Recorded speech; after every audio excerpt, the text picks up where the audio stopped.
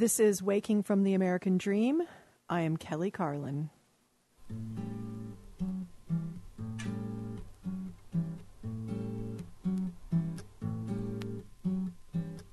Some foolish things may get tossed around, turn right side up to upside down, but that's okay. I think that it's fair to say we're all in a great day. Loving whomever we choose proves that nobody has to be sad. I would like it if it be that way. Nobody has to be sad. I would like it if it be that way. Like it if it be that way. Like it if it be that way.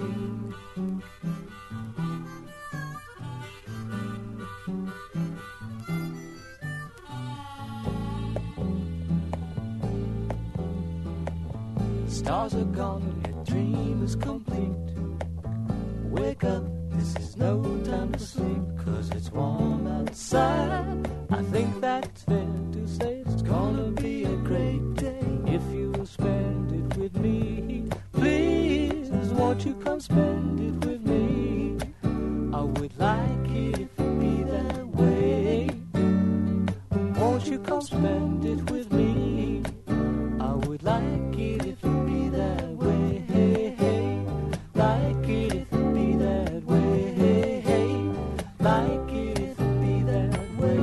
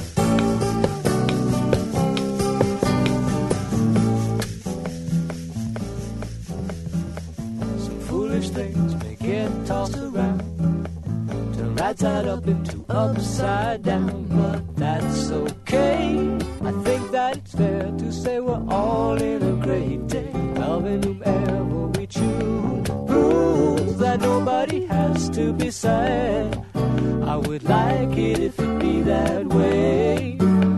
Nobody has to be sad. I would like it if it be that way. Like it if it be that way. Like it if it be that. Hey, what did I tell you? It's a bad day. Hey, what did I tell you? It's a bad day. Hey, what did I tell you? It's a bad day.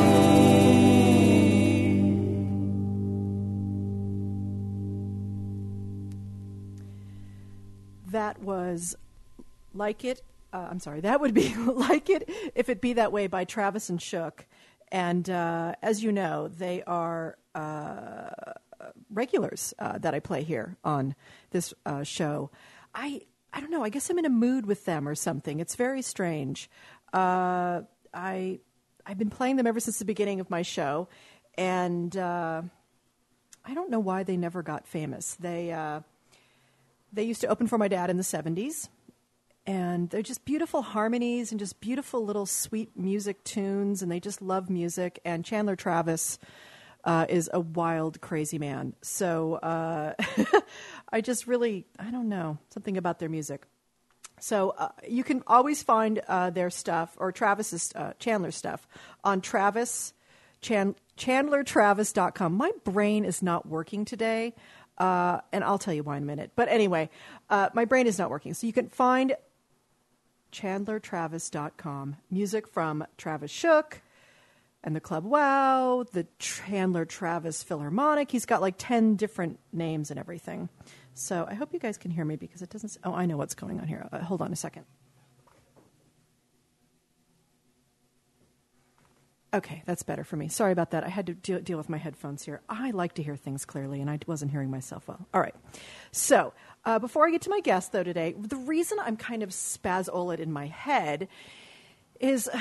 Now, tell me, please explain this neurosis to me. So I've been working on writing a book, or the semblance of a book, for about 5 years now, a memoir. Family stories, my story, the story, whatever the fuck it is.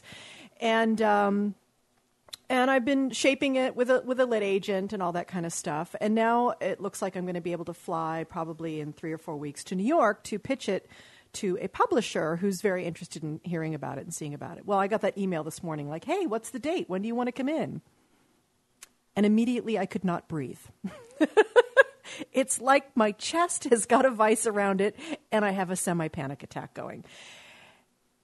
And this is everything I want. So you know how it is. But I think it's the thing. It's like, what if they don't like it, and all that kind of stuff. On top of that, this week I started working on a live show that I'm working on, which I've talked about here a little bit. It's something I'm going to be doing at the Just for Laughs Montreal Comedy Festival. It's called A Carlin Home Companion, and it is what it is. I tell family stories, and I'm going to play some clips of my dad and also home movies and things like that. And it's kind of the abridged version of the book, I suppose, in some ways. So I've been doing a lot of work on this stuff this week, and I don't know, maybe it's the revisiting my childhood. Maybe that's what the panic's all about. So anyway, I'm just in a little bit of a lather. But I'm really excited today about my guest, because my guest is someone who I know can take care of himself in this department, because he's a man who also loves to tell stories and hang out and talk about the world. And like every single amazing level, I was listening to his podcasts this week. My guest today is Stephen Tobolowsky, and I have decided that Stephen has been in every single movie ever made. I wasn't in Sister Act 2. And someone mentioned Die Hard. You were not in Die Hard. No, I wasn't. So, okay. They wanted me for the body that got thrown out from the 27th floor window, but I said, no, I don't do stunts. See, so if you haven't been in every single movie ever made, you've been at least possibly up for or mentioned by the casting director for every single movie ever made. I would like to think that's true, but it's completely not. I've screamed with unemployment. I tell you, the worst, with long stretches of desert of unemployment, but one of the worst experiences, I was in one of those stretches of unemployment, and I got a call from another agent, not my agent, but an agent from a rival agency. Mm-hmm. And they said, Stephen, aren't you going in on this blah, blah, blah, which was some sort of sitcom, and they had a role for the father. And I said, no, haven't heard about it. I said, well, the agent said, let me read you what it says in the casting breakdown. The casting breakdown said, looking for a Stephen Tobolowsky type. No! And I had no audition. So I called up my agent and said, hey, listen. I know you're doing a hot job for me here, but here is something in the casting breakdown where it says we're looking for a Stephen Tobolowsky type. I get no call. My agent, without batting an eye, said, you're not right for it. And so any of you who have dreams of coming to Hollywood, that is the kind of pure torturous hell that you can expect when you get here. Oh, at least that. I remember one of the first auditions, you remind me, one of the first auditions I had when I came to Los Angeles, because I was just a babe in the woods, and I came out from Dallas, Texas, and of course we were like very hungry fish looking for any worm that came in the hook. Well, one of those worms was the director Larry Buchanan. Mm-hmm. Do you know who Larry Buchanan is? I don't know. Okay. Well, let's check on your IMDb, and you will find out that Larry Buchanan directed the film Mars Needs Women. Not only that, but when Larry Buchanan died, which was a few years ago, he was working on a sequel called Mars Still Needs Women. Now, the thing about Larry Buchanan was he shot a lot around Dallas, Texas. He shot in Dallas, Texas, which is where I'm from.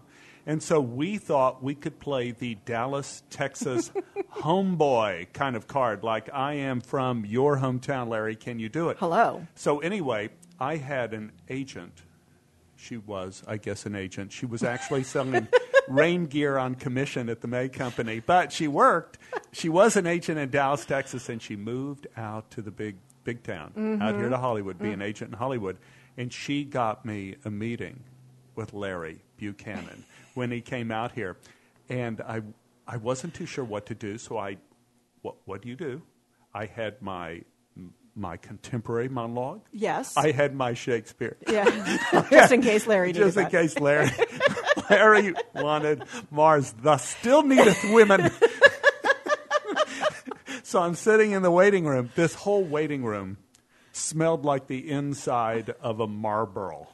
I mean, Larry was a smoker for sure. And I'm sitting in there on the couch, and I waited 45 minutes, and finally the great man came in from out of doors.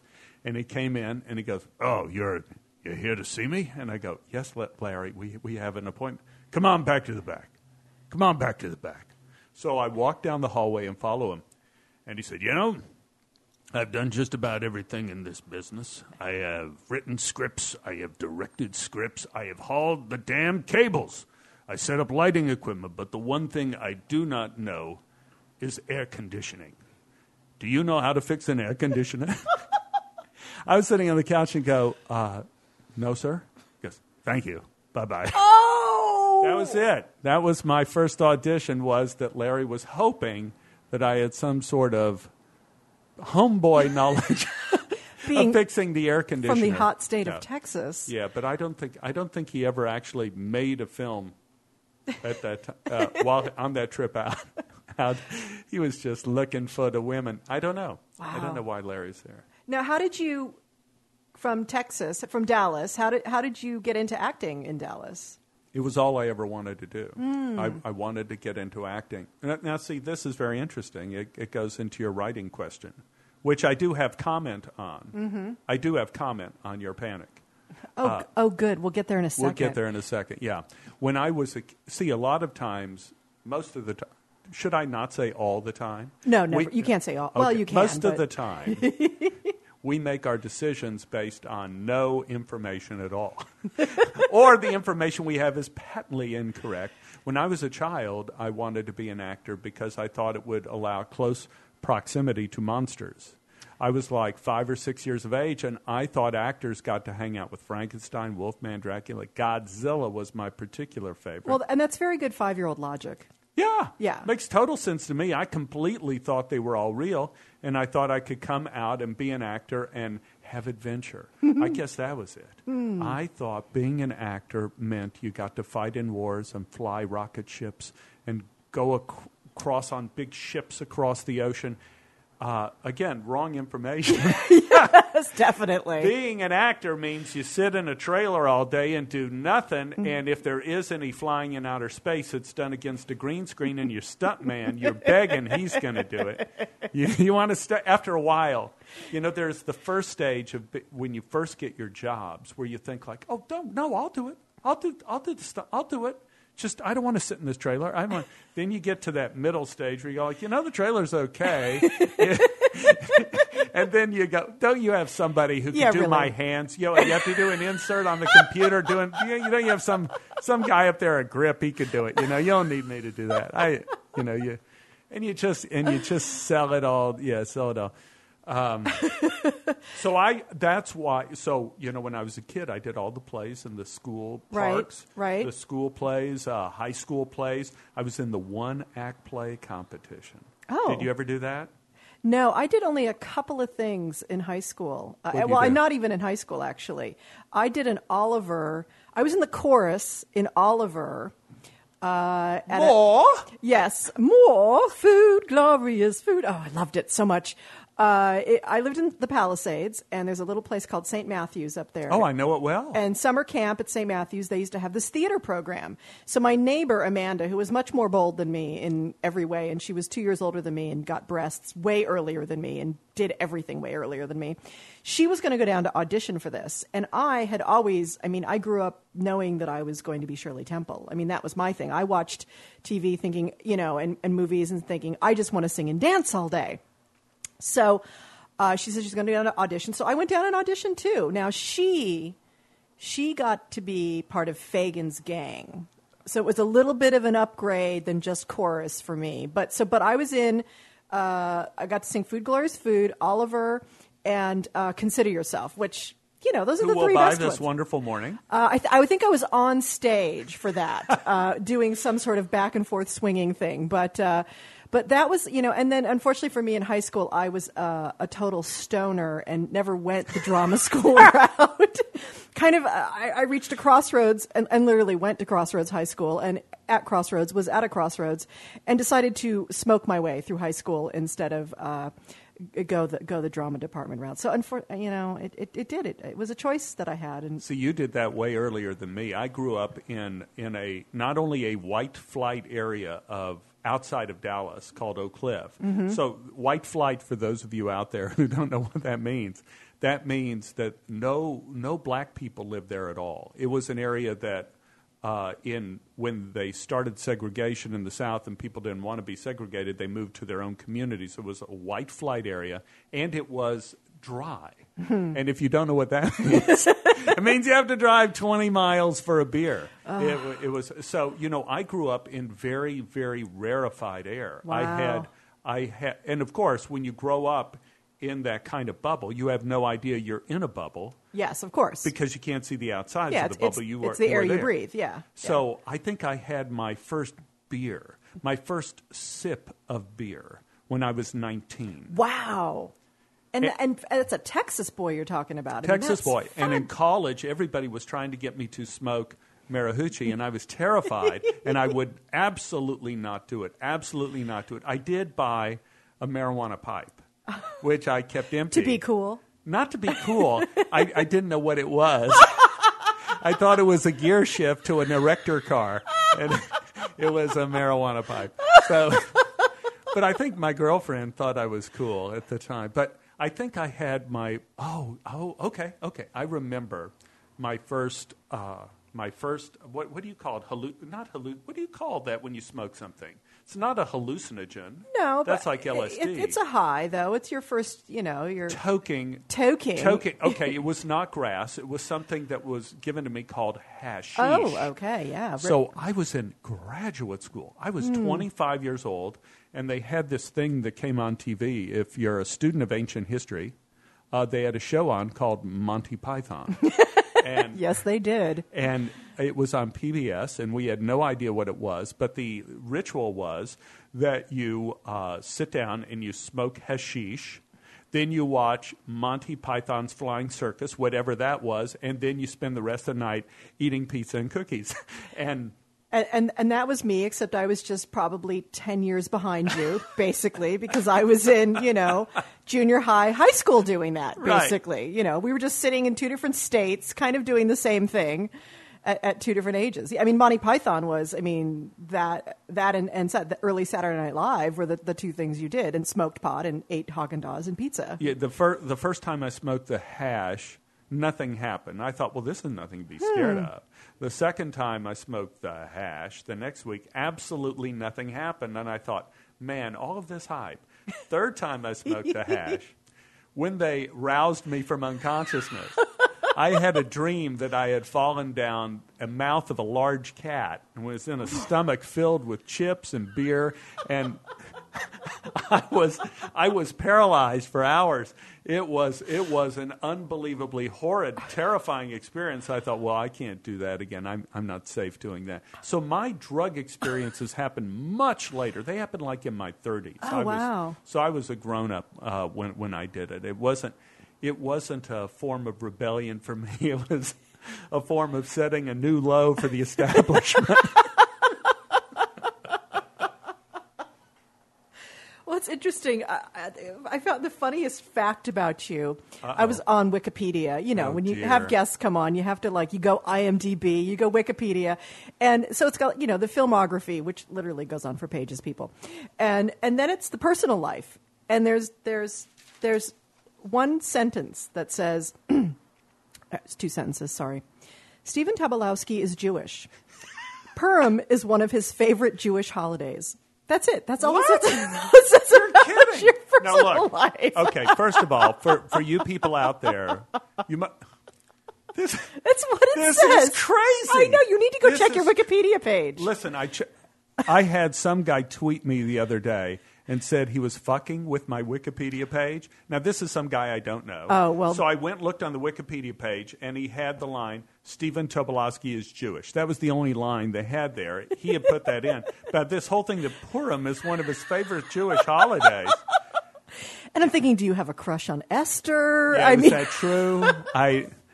Purim. Oh, man. No, I had one thing on Wikipedia, which, for years, I was in an interview situation, and in the Wikipedia page it said Stephen Tobolowsky played with Stevie Ray Vaughan and Jimmy Vaughan in high school, played lead guitar and sang in the first group Stevie Ray Vaughan was ever in. And they said, dude, check out your Wikipedia page. So I checked out my Wikipedia page, and I go, my God!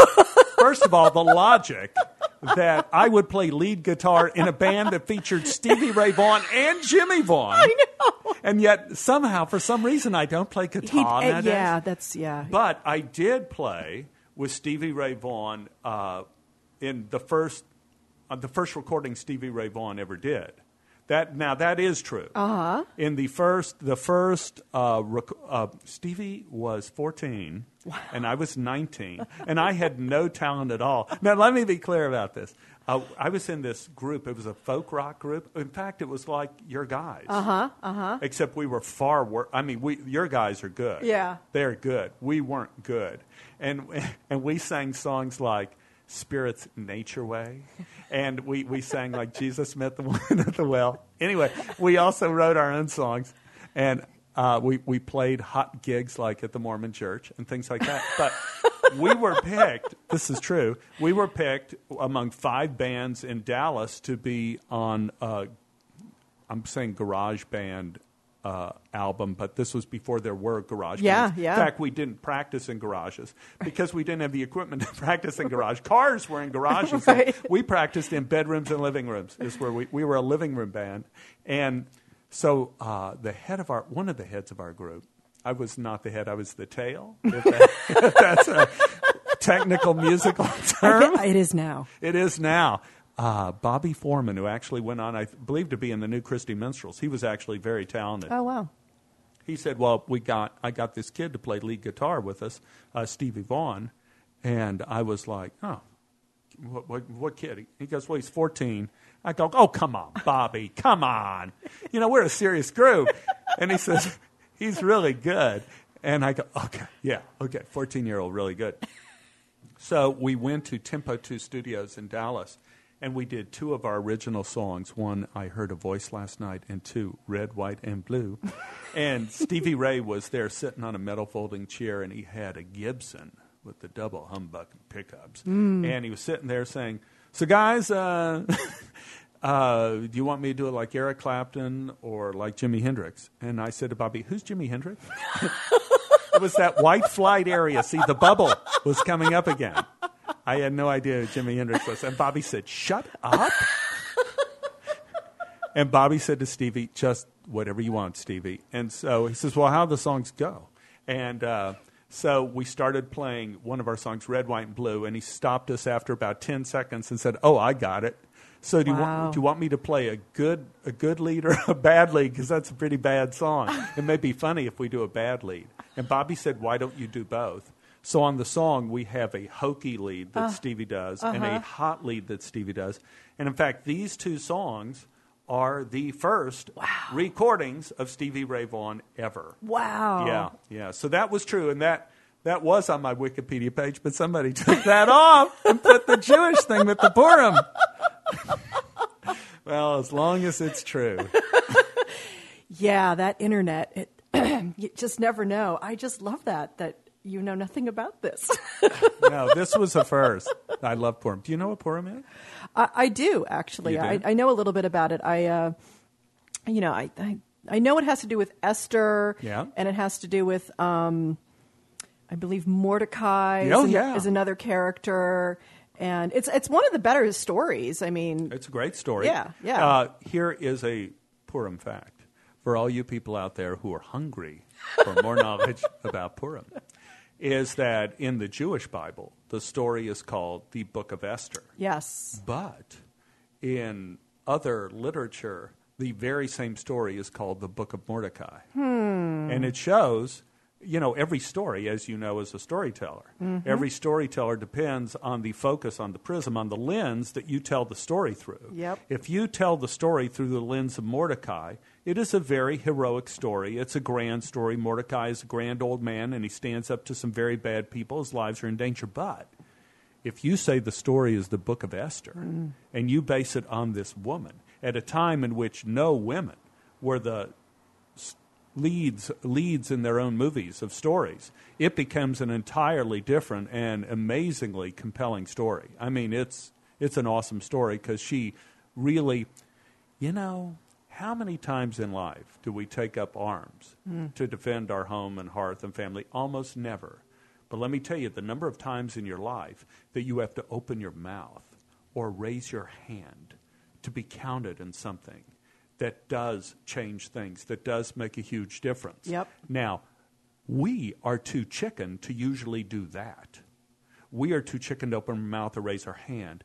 And Esther did that, and she put her life on the line to save, not herself. She figured she was a goner. She put her life on the line to save an entire nation of people that were going to be murdered in midnight raids, very much like the Nazis did on Kristallnacht. They succeeded. Boy, well, there's some Purim. Maybe I should leave the Purim thing in. Maybe you should. It adds some mystery to you. Adds some mystery. What part of that story really resonates with Stephen? I mean, what's haunting him about Mordecai versus Esther? Stay tuned. So let's jump in a little bit to and talk a little bit about your amazing acting career. Just for people who don't know, who haven't IMDb'd Stephen yet while we're talking here, he's been in everything from, well, of course, you're all going to know that he's the guy from Groundhog Day who haunts Bill Murray about life insurance, and Ned Ryerson is the character. And I watched the other day, somewhere on YouTube, they've taken all your scenes and put them together. And what's really cool about that, when you watch that, is you see the whole arc of Bill Murray's character and journey just through your scenes. It's really, really cool. Like you're like the touchstone for his character. It's an amazing script. It's like Danny Rubin. It's a brilliant, brilliant script, and it's one of those scripts like the Book of Esther that I keep looking at and find new things in it all the time. My character, if you really look at that movie, not only is the day repeated several times, we all know that, but if you look at the structure of the movie, within the beginning of the movie, the morning is repeated, in which I am the touchstone of those sequences. Right. Then in the middle of the movie, lunch is repeated. And that is Chris Elliott saying we got to get ahead of the weather, and Bill Murray trying to tell Andy that I know the future, I need help. And then the end of the movie is nighttime and dinner, and it is trying to pick up the girl, and the snow angel slaps, and then it ends up with bedtime and ends with dawn. And so within the multiple days, you have a structure of morning, noon, and night. Yeah. It is. It's layer upon layer upon layer, truly. And every time I see it, it's one of those films that, A, it comes on, you cannot switch it off because you have to watch it all the way through. It's great. It's a great movie. The torturing of this man's soul is just, it's so great. So you've been in, you were in that, which was iconic, obviously, for you. And, God, I had your filmography up earlier. You were in Spaceballs. Spaceballs. So you worked with Mel Brooks. That is correct. What was that like? Well, that was kind of an odd accident. I was in a stage play at the time at the old Los Angeles Theater Center. Did you ever work there? No, I never did a lot of acting, but I was actually a subscriber there for a while. That was a great theater. We opened the theater with Three Sisters, directed by Stein Vinge of the National Theatre of Norway, and it was successful and odd, as you could imagine. And so Stein came back to direct a play called Barabbas by Michel de Gelderode, which was a play that was written for marionettes. Wish they had the marionettes for it. But we started rehearsal and we didn't have a lead, and we ended up with Bill Pullman. Wow. Who is awfully good. And we had a great, great, great cast. But for some reason, the show was just amazing catastrophe after Tony Geary was in it. He played Judas.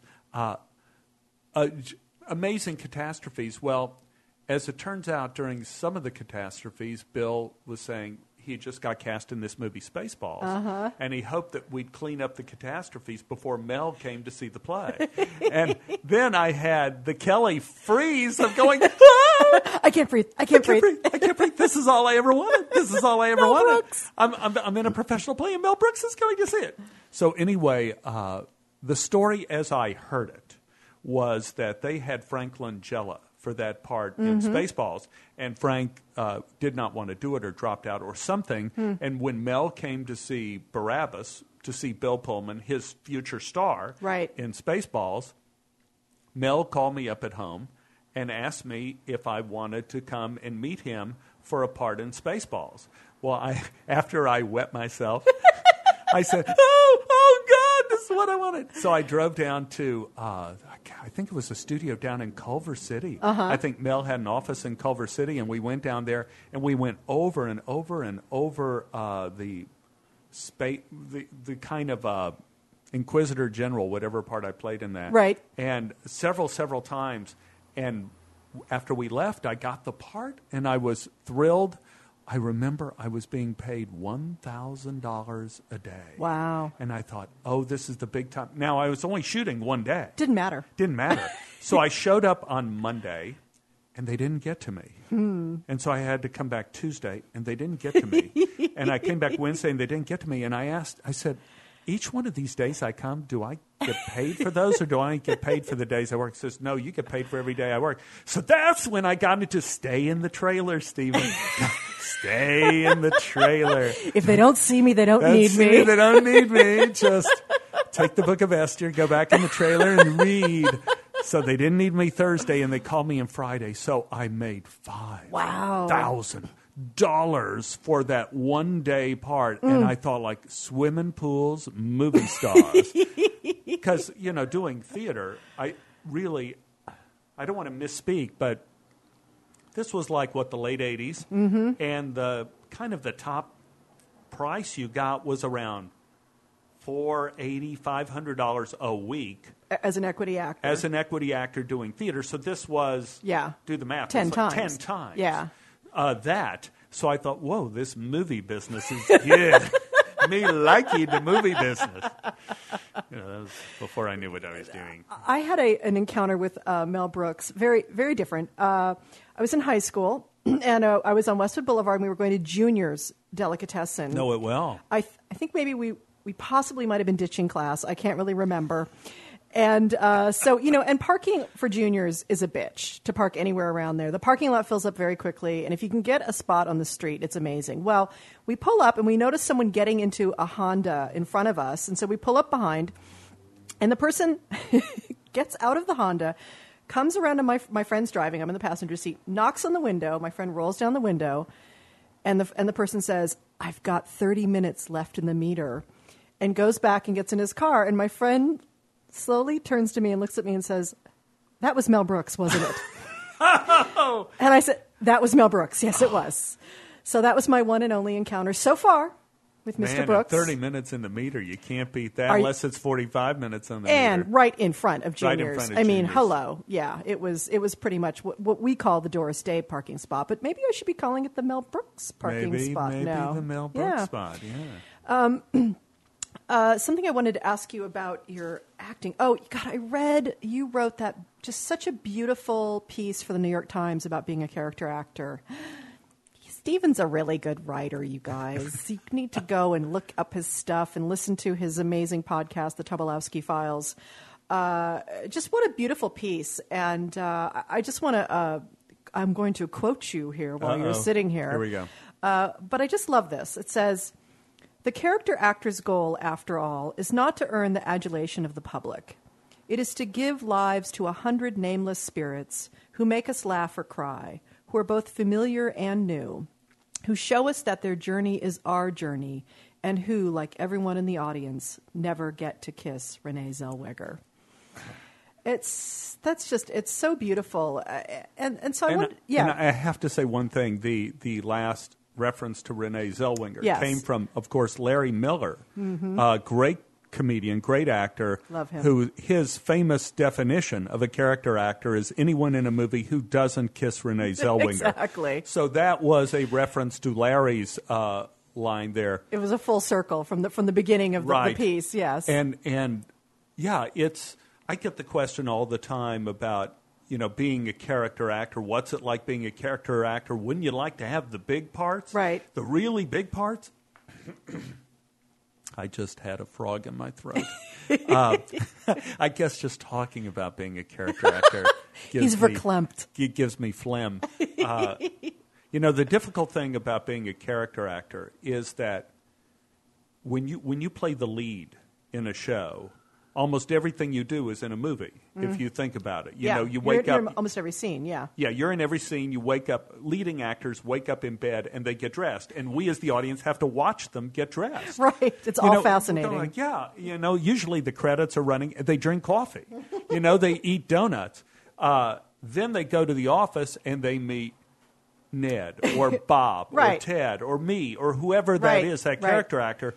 And that character actor, he also had his coffee, his donuts. He also bathed and put on his fresh BVDs. But it wasn't on film. And the thing the character actor has to do is, it's a real exercise in imagination in that you have to fill in all that stuff before Yes. you come into the scene. And you have to do all that imaginary work. And that's the real trick, I think, of succeeding in character acting is you have to not be lazy, and you have to go back and you think, what did I do before the scene and where am I going afterwards? And the writers ain't going to help you. Yeah. It's that is interesting. Yeah, it's that much more work, that much more background work that all actors have to do. But yeah, and here's the thing I love about you in particular, and all great character actors is, seeing you in 10 different things, you really are inhabiting 10 very, very different worlds.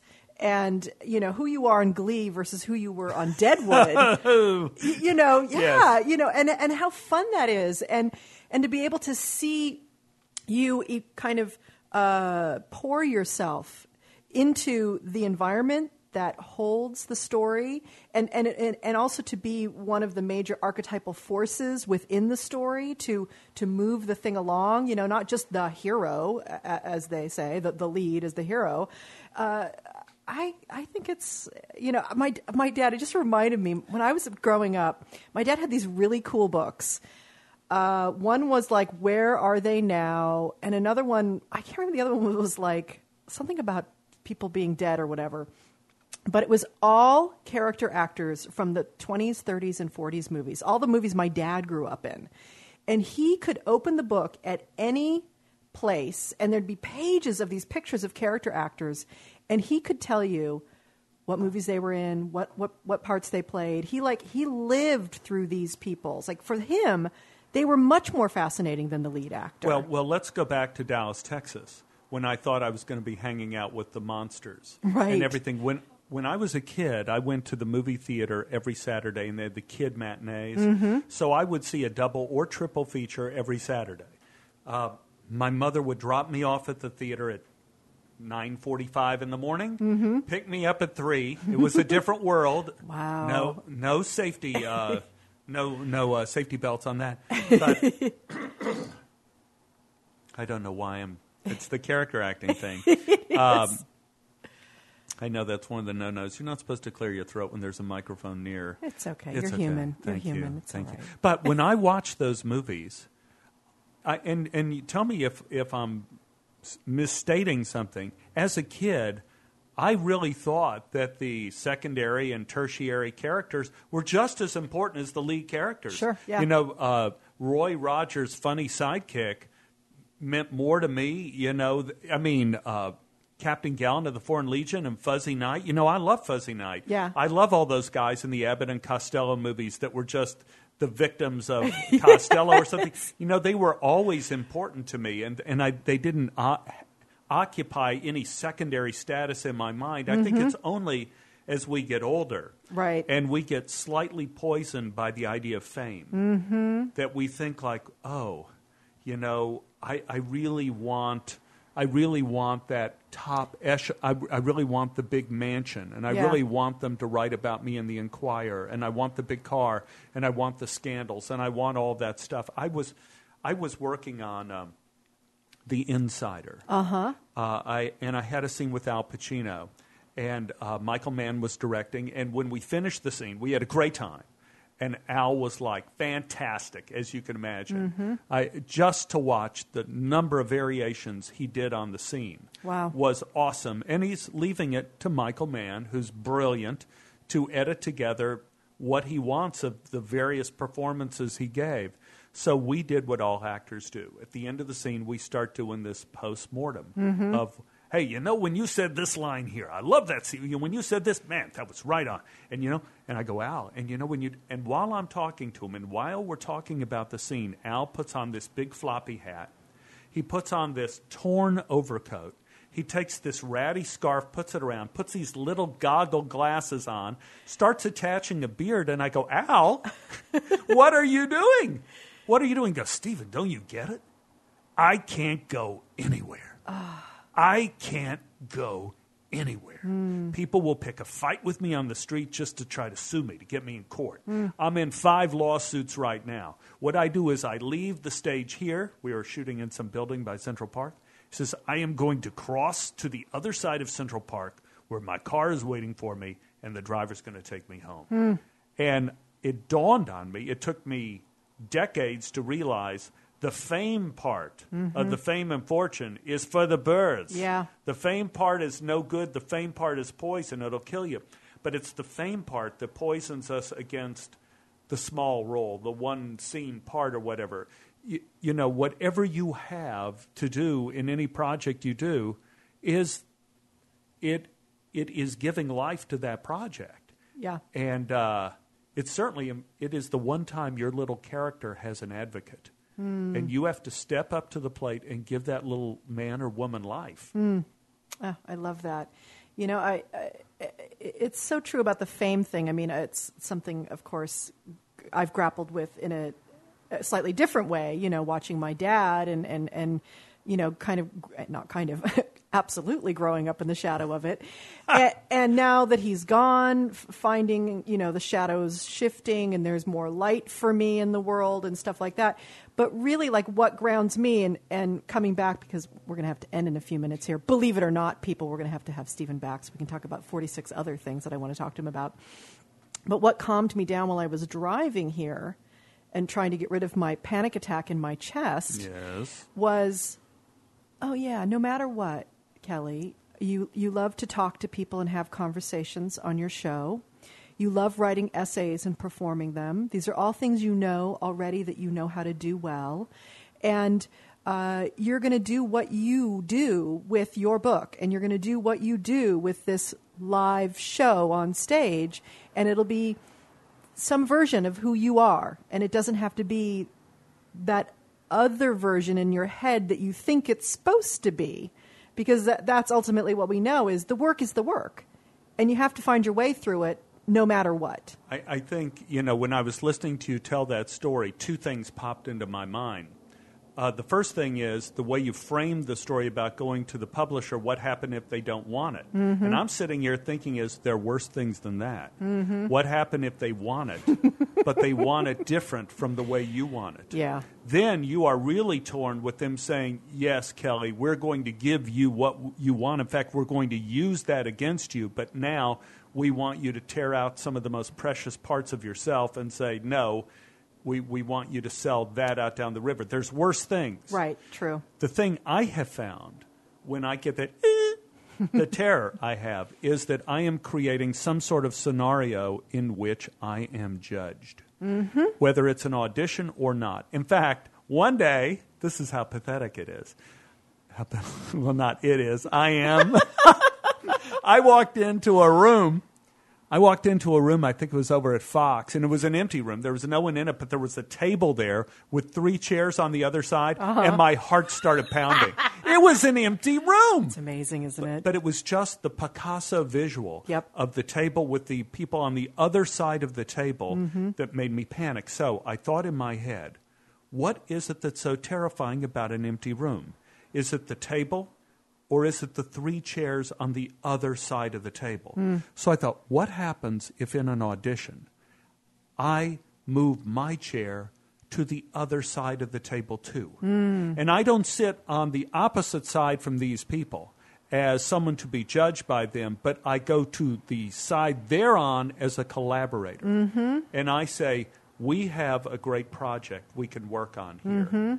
And it's a project I believe in, and I think when you look at it, you'll believe in it too, because you're hiring them to be your publishers. Right. And you go on to the other side of the table, because the one thing all artists have in common with the producers, the people who are hiring you, is the project. It is the one thing you hold in common. So if you remove yourself from the equation and say, my presence here, I'm talking about the project. Yeah. I'm in love with the project. Don't worry about me. Don't even look at this man with the frog in his throat. Right. Instead, look at this project, because this is what matters to me. It's my life, this project. Yeah. And if you do this, it will be your life too. And we will join in the plane somewhere in between, and we will have some moment of light that's brought about by this little thing that never even existed that's called art. Yeah. And it exists right between us right now, and we have a moment to make it happen. That's my take. I love that. And really, I decided the whole reason I'm doing this show now is just to get free therapy. Oh, God. Every week I have another guest. Last week was Marianne Williamson. She came in and got me off the edge of the despair about the human species and stuff like that. So actually, thank you, Stephen. That was really actually very helpful, because I did imagine me and the 2 people that I know I'm going to meet sitting there looking at this thing that is, it's like, this is the baby, and let's grow it up, and let's shape it, and let's give it some legs so it can go out into the world, because it could be a beautiful thing. Right. And so I love that.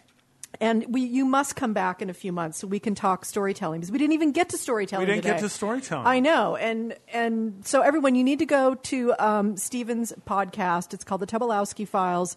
How often do you do that? Right now we're doing it like once every 2 weeks, but we have about 46 There's episodes already done. 46 episodes. So go and subscribe, check it out. And I have one other thing, too. One other thing that's new. Because of the podcast, Kindle asked me to write a story for Kindle. Oh, fantastic. So I have a story on Kindle called Cautionary Tales for the price of a song, literally like $1.99.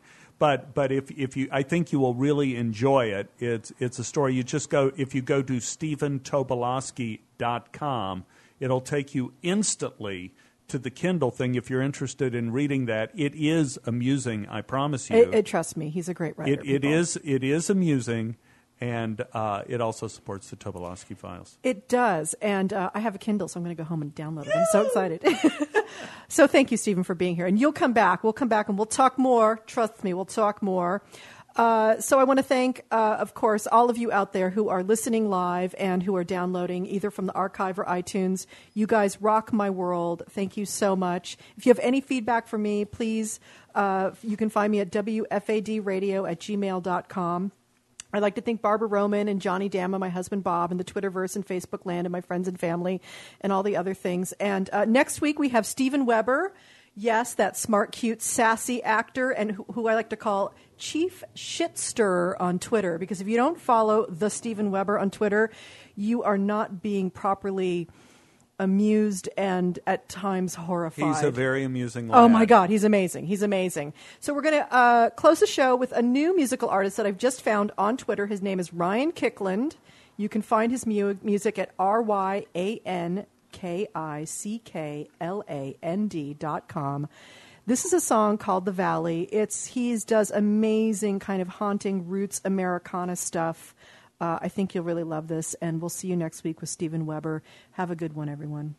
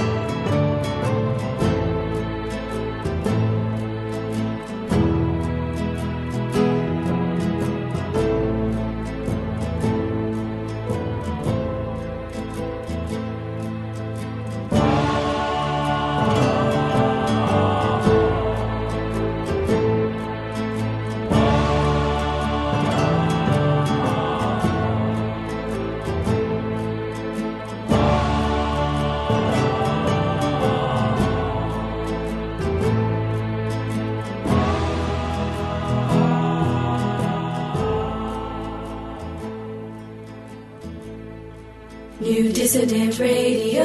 New Dissident Radio. On the interweb. Listen before it's illegal.